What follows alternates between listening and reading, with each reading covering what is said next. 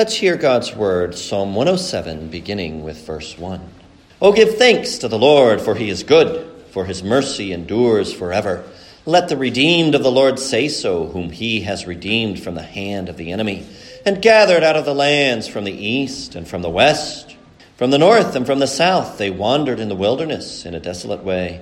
They found no city to dwell in. Hungry and thirsty, their soul fainted in them. Then they cried out to the Lord in their trouble, and he delivered them out of their distresses. And he led them forth by the right way, that they might go to a city for a dwelling place. Oh, that men would give thanks to the Lord for his goodness, and for his wonderful works to the children of men, for he satisfies the longing soul and fills the hungry soul with goodness. Those who sat in darkness and in the shadow of death, bound in affliction and irons, because they rebelled against the words of God and despised the counsel of the Most High. Therefore he brought down their heart with labor.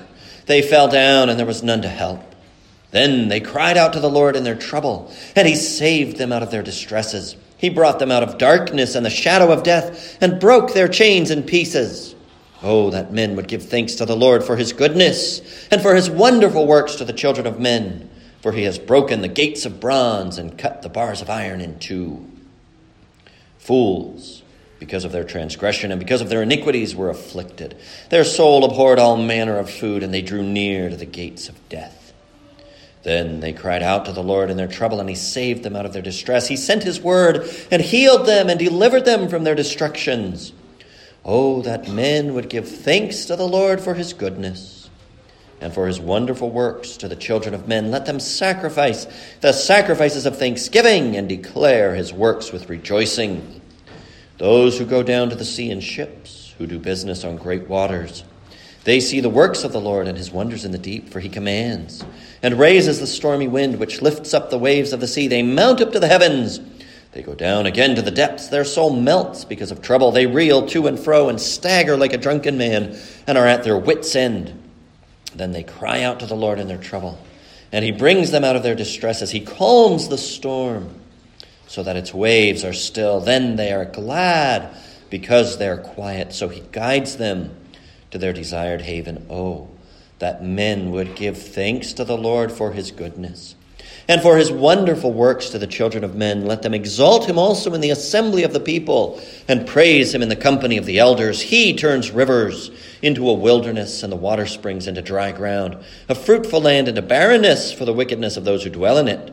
He turns a wilderness into pools of water, and dry land into water springs. There he makes the hungry dwell, that they may establish a city for a dwelling place, and sow fields and plant vineyards, that they may yield a fruitful harvest. He also blesses them, and they multiply greatly, and he does not let their cattle decrease.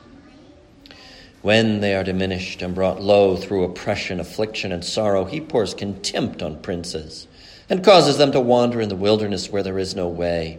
Yet he sets the poor on high, far from affliction, and makes their families like a flock.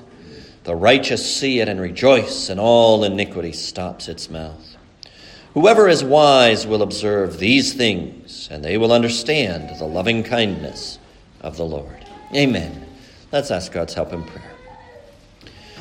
Our gracious God and Heavenly Father, we thank you for this wonderful portion of your word. We pray that you would help us to enter into its spirit. There no doubt will be details about it we cannot consider. But Lord God, we pray that its reiterated call to worship would have its effect on our hearts, that we might truly give thanks to the Lord for his goodness, for his wonderful works to the children of men. Set your great goodness in Christ before us today, and enable us to respond with praise and with thanksgiving. In Jesus' name, amen. In order to take a psalm that is rather long, 43 verses, and be able to deal with it within the compass of this sermon, what I want to do is look at the last verse and then try to use that perspective to break down the central portion of the psalm. There's a little note about the translation here that is significant.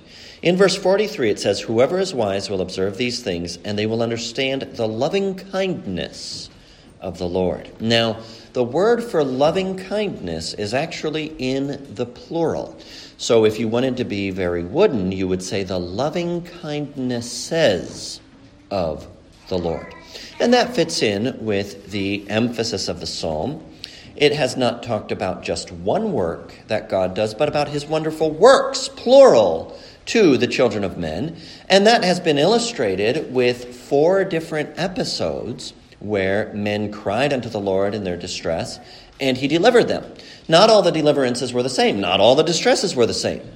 One of the interpretive points that people argue about a little bit with regard to this psalm is whether it's the same people all the way through, or whether it's speaking about different occasions when the Lord intervened for different groups of people. Well, if one person went through everything described in the psalm, I don't envy their life. But however that may be, there are a variety of distresses. There's different things that are happening, and there's different deliverances that the Lord brings about. These are different wonderful works. And so when it says loving kindnesses, I think it's important to bring that out, because it's not saying that there's a different loving kindness of God for different people. But instead it's emphasizing the richness. It's emphasizing the depth. It's emphasizing the variety. God's loving kindness isn't exhausted by what he did today, or by what he did yesterday, or even by what he will do tomorrow. God's loving kindness is inexhaustible. And that's why the plural is worth emphasizing. It's loving kindnesses. You received it yesterday. It's the same loving kindness today, but you receive it in a new way. You receive it in different circumstances. And so the loving kindnesses of the Lord speak to us of the unsearchable riches of Christ. God's grace is not a tiny, narrow little thing. God's mercy is not one and done. His mercies are new every morning. His grace flows. There's grace for grace, or grace upon grace, as John 1:16 is sometimes translated. Now, with then that idea in mind of the loving kindness, the manifold mercies of God in mind, what is going on in this psalm? Well, first, there's a call to worship in the first 3 verses. Oh, give thanks to the Lord, for he is good. Who is supposed to respond? Well, the redeemed of the Lord, those who have been gathered out of the lands from east and west, from north and south. From all parts, in other words. This is a call to worship for the universal church. Wherever you're from, have you been redeemed? Then give thanks to the Lord. And then the Lord's redemption, the Lord's deliverance, the Lord's loving kindnesses, his many mercies are illustrated in 4 panels, in 4 little stories. There's those who were lost, who were hungry and thirsty. There's those who sat in darkness and in the shadow of death. There's fools, and there's those who go down to the sea in ships. There's sailors, in other words. And after you have those 4 illustrations where you have again and again that refrain, they cried out to the Lord in their trouble, he delivered them from their distress, and then, oh, that men would give thanks to the Lord for his goodness, for his wonderful works to the children of men, which is supported by a different reason each time. After you work through those 4 sections, then you come into a statement of general principles of how the Lord turns things upside down, how he reverses them, so that the hungry sow fields, plant vineyards, their cattle do not decrease, so that the poor are exalted. And then, of course, you come to the conclusion. If you're wise, you'll notice these things. And by noticing, by thinking on these things, you will come to understand the loving kindnesses of the Lord. Now, in one sermon, we can't deal with all of that. So what we're going to do is, from that perspective of loving kindnesses, is just focus on those 4 panels. And we're not going to focus on them in detail. We're just going to draw out from each one a main point. The late Dr. Alec Mutyer summarized these under the headings of the loving kindness that brings us home, the loving kindness that makes us free, the loving kindness that makes us whole, and the loving kindness that brings us peace.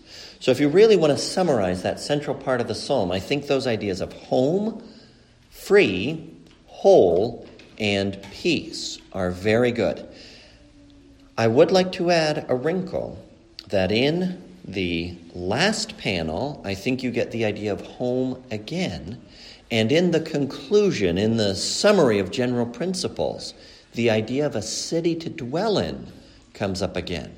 So home is not just present in the first panel. It's present in the first panel, the last panel, and the conclusion. So if you wanted to choose one theme out of all of those themes of home, freedom, wholeness, and peace, home is the prevailing note. And what that means, what I would suggest to you, is that then that means that is what the home God gives is like. The home God gives does have freedom, does have peace, does have wholeness or restoration in it. So very quickly then, with those four ideas, you notice what is happening in the first panel. People are wandering. They have no city to dwell in. Well, being homeless, of course, often goes along with being poor. Hungry and thirsty, their soul fainted in them. Here are people who are lost. They don't have a residence. They don't know where they belong, and that brings unfortunate consequences along with it. They call to the Lord. The Lord is the one who can deliver them. He satisfies the longing soul. He fills the hungry soul with goodness. How did he do that in this case? He led them forth by the right way, that they might go to a city for a dwelling place. Who gives us a home? The Lord does. Now, of course, we can apply that to the circumstances of our day-to-day life now. Why do I have a house to live in? Because of the loving kindnesses of the Lord. Why do I have a family to share it with? Because of the loving kindnesses of the Lord. Why am I able to pay the bills and keep the roof over my head and the lights on? Because of the loving kindnesses of the Lord. But that doesn't exhaust the meaning. As we're told in the book of Hebrews, the original patriarchs, Abraham, Isaac, and Jacob, they lived in tents. Why? They were looking for a city that had foundations, whose builder and maker was God. They were not ultimately going to settle down in this world. They were not even going to settle down in the land of promise when they were there, because they understood that the land of promise was a pointer, it was a sign, it was a symbol of something greater. They understood that their true home was with God. The tabernacle of God is with men. When the New Jerusalem comes down out of heaven from God as a bride arrayed for her husband, then we're home.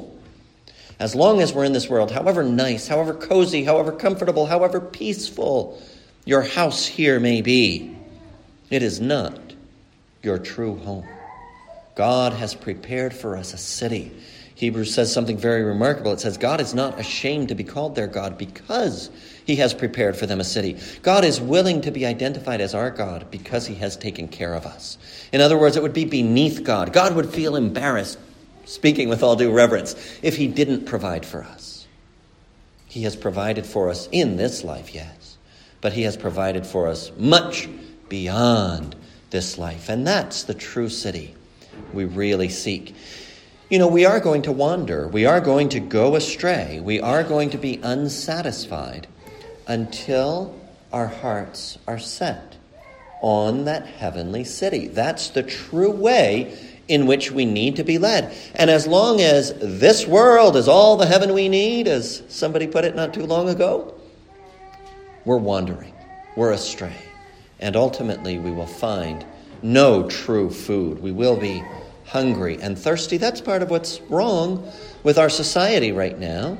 People are not focused on a city that has foundations, whose builder and maker is God. We aren't raising up our eyes and awaiting the return of Christ as the blessed hope. We're trying to get cozy and comfortable here. That's never going to work. We were made for something better. God gives us our true home.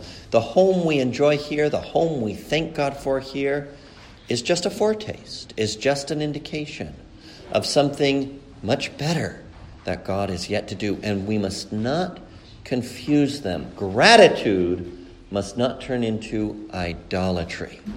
Of course we give thanks for our houses and families. But of course we know that that is not enough, that God has something even better in store for us. Well, That's not the only way to be in distress.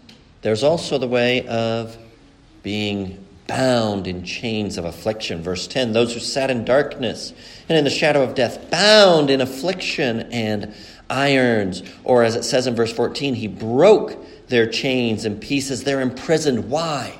They're imprisoned because of their rebellion against the word of God, because they despise the counsel of the Most High. Well, we also see that in our society today. People are sold a bill of goods about freedom. They're told that freedom means doing whatever you want, and if that contradicts God's law, well, that's too bad for God's law. And into what condition do the people who embrace that lie bring themselves? They bring themselves into genuine bondage. They sit in the shadow of death, bound in afflictions. The service of God is perfect freedom. You cannot be free until you embrace obedience to God. There is no freedom in going your own way and despising the counsel of the Most High. That's not how it works. God brings freedom. Freedom from sin, freedom from condemnation, freedom from judgment, but also freedom to something. It's not a merely negative freedom. You're protected from this and that. You don't have to deal with this and that. It's also a positive freedom. It's freedom to have a life of value and meaning and purpose. It's freedom to have a life of joy. It's freedom to have a life of fulfilling the purpose for which you were created. There is no freedom in being the slave of sin.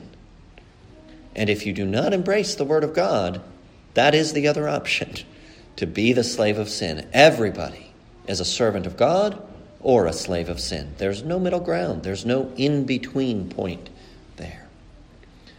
But even the slaves of sin, even those who are rebels, who have despised the counsel of the Most High, when they cry out to the Lord in their distress, he delivers them. He frees them. We think of this happening when you see somebody who was an addict and they believe the gospel and the Lord gives them victory over that sin. But that's just one illustration. You don't have to be addicted to some substance to be the slave of sin. You can be governed by your hot temper. You can be run by your embarrassment, your fear of what other people will say about you. That's also bondage.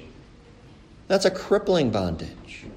You might be a high-functioning approval addict, but it doesn't mean you're not in bondage because of that particular sin. Serving God is true freedom for human beings, for angels too, I guess you could say. But we have to move on because there's another way that people bring themselves into distress. Fools, because of their transgression, because of their iniquities, were afflicted. Now, here the consideration is not so much that they were chained, that they were bound. Here the consideration or the point of view has to do more with they grew to hate everything. Their soul abhorred all manner of food. They couldn't stand to eat. They were afflicted with terminal boredom. They were afflicted with existential despair. They were not well. They were sick. Well, sin is bondage, but sin is also disease. Sin is also disorder in the heart, in how we function and what we do. Sin ruins everything. And this is part of the lie of sin, right? The devil in his temptations promises you pleasure through sin. Indulge your flesh. Do what comes naturally. Enjoy. But what actually happens? Well, what actually happens is that the pleasures of sin are subject to a law of diminishing returns. You have to double down. You have to dig in deeper to get the same thrill. And the thrill diminishes. It dissipates. In that way, sin is very much like addiction. Because chasing the high you experienced the first time you did whatever the substance was, you have to go to stronger and stronger doses, to more and more frequent iterations, or you have to switch up your drug of choice. In that way, sin is very much like drug addiction. Because in order to get the same amount of pleasure, You have to go further and further. And that's one reason that it's such a slippery slope to destruction. Fools bring themselves into this condition where they can't enjoy decent, normal, good, healthy things like a meal. Their soul abhorred all manner of food. The way to enjoy simple pleasures is to be grateful for them. And that means you have to see them as coming from God. You have to see them as God's good gift. But we bring ourselves into this condition. Nothing is good enough. Nothing satisfies. Nothing lightens the load. But from that distress also we can cry out to the Lord. He can deliver us. And he can make us thankful people. You notice how this one winds up. Verse 22, let them sacrifice the sacrifices of thanksgiving and declare his works with rejoicing. When God sends his word and heals us, what changes? Oh, what changes is that we now appreciate the good things that God does. We receive them as from his hand. But then there's another category, and perhaps sailors will feel a little bit offended to be thrown in with rebels and fools. But the point of this is that they're dealing with forces that are too much for them. When the storm comes, their lives are in danger. They reel to and fro. They stagger like a drunken man. They're at their wits' end. In other words, they've bitten off more than they can chew. There is a circumstance that they can't handle. There's something that is beyond them. Well, whether we go down to the sea in ships or not, we do run into that sort of thing. Only the Lord can calm the storm. Only the Lord can send quiet. And you notice that he brings them out of that. He guides them to their desired haven. And so you have those ideas of home, of freedom, of wholeness, of healing, of restoration. You have this idea of peace, and joined to the idea of peace, the idea of being brought to a safe harbor. And then that's emphasized again in the conclusion. He makes, verse 36, he makes the hungry dwell, that they may establish a city for a dwelling place. They have a place to settle down now. The Lord has delivered a variety of people out of a variety of distresses. We should all give thanks to the Lord. We should praise him for his wonderful works to the children of men. Now, there are a couple of applications to make about this overview as we draw to a conclusion here. One conclusion, one application, the simple, the obvious one, is whatever your distress is, cry out to the Lord in it. We shouldn't overlook that one. It's on the surface of the text. And it's on the surface of the text so that we will get it, so that it will hit us, so that we will embrace it, so that we will practice it. What do you do in your distress? Well, we've heard about 4 different kinds of distress in the psalm, but you understand those are just a sampling. That's a representative sample. There are other kinds of distress. What do you do if you're lost? What do you do if you don't know where to go? You cry out to the Lord in your distress. What do you do if the distress is your own fault? What do you do if the distress is due to your disobedience, to your rebellion against God? You knew what God said and you just weren't going to ignore it. Can you still cry out to God from that distress? Yes, you can. He invites you to. He calls you to. He gives you the example of those who did. Is your distress your own fault? Cry out to the Lord all the same. That's not an obstacle. It's not a barrier for him. You could say that about the fools as well. Have you been boneheaded and dense? Have you made stupid choices? Well, cry out to the Lord from that distress as well. Are the circumstances too much? Maybe it's not bad decisions, but you didn't know how things were going to turn out. You couldn't have known how things were going to turn out. And now you're trapped in a storm and you're at your wits' end. Well, cry out to the Lord from that distress. Add your own distress to the list, please. Whatever the circumstances, whatever the situation, however you got here, are you in distress? Cry out to the Lord. And you notice how the answer comes. He led them forth. He brought them out of darkness. He sent his word and healed them. He guides them to their desired haven. In all of those cases, you can understand that the word of God is either explicitly mentioned, he sent his word and healed them, or it's implied because he's guiding or leading them. Cry out to the Lord in your distress and begin to pay attention to the word of God. The word of God has the testimony, the witness, the revelation of the loving kindnesses of the Lord that we need, but it also contains the directions. It contains the instructions for what do we do now. It begins with thanksgiving. If you don't know what else to do, if you have no idea about any of the rest of God's commands, well, start by giving thanks. Give thanks to the Lord for his goodness, for his wonderful works to the children of men. But then there's also another application, and that is for Christians about how we present the gospel to other people. Many of us have learned how to present the gospel to somebody who comes and says, I did something bad and I know I'm guilty. And if somebody is in that situation, we can tell them all have sinned, come short of the glory of God. The wages of sin is death, but the gift of God is eternal life through Jesus Christ our Lord. God commends his love toward us, and that while we were yet sinners, Christ died for the ungodly. Whosoever shall call upon the name of the Lord shall be saved. And if somebody is dealing with guilt, okay, that's a great way to present the gospel to them. But not everybody encounters their need for the Lord through the lens of guilt. There are other forms of distress that people experience. And the gospel, the loving kindnesses of the Lord are rich enough, varied enough, deep enough that we can preach the gospel to people who have no moral center, to people who have no very definite concept of right and wrong. They're wandering in the wilderness in a desolate way. Can the loving kindnesses of the Lord speak meaningfully to them? Yes, they can. You have people who are consumed by shame. Can the gospel speak to them? Absolutely. In the wealth of the loving kindnesses of the Lord, in the unsearchable riches of Christ, in the glorious gospel of God that has been entrusted to us, there is a point of contact for whatever distress an unbeliever you may be speaking with is experiencing.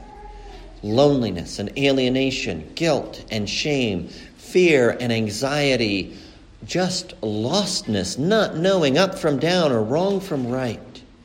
For people in every kind of distress, there is a gospel word. And so my challenge to us as a Christian congregation is to understand the gospel well enough that we can adapt its message to the need of the person in front of us.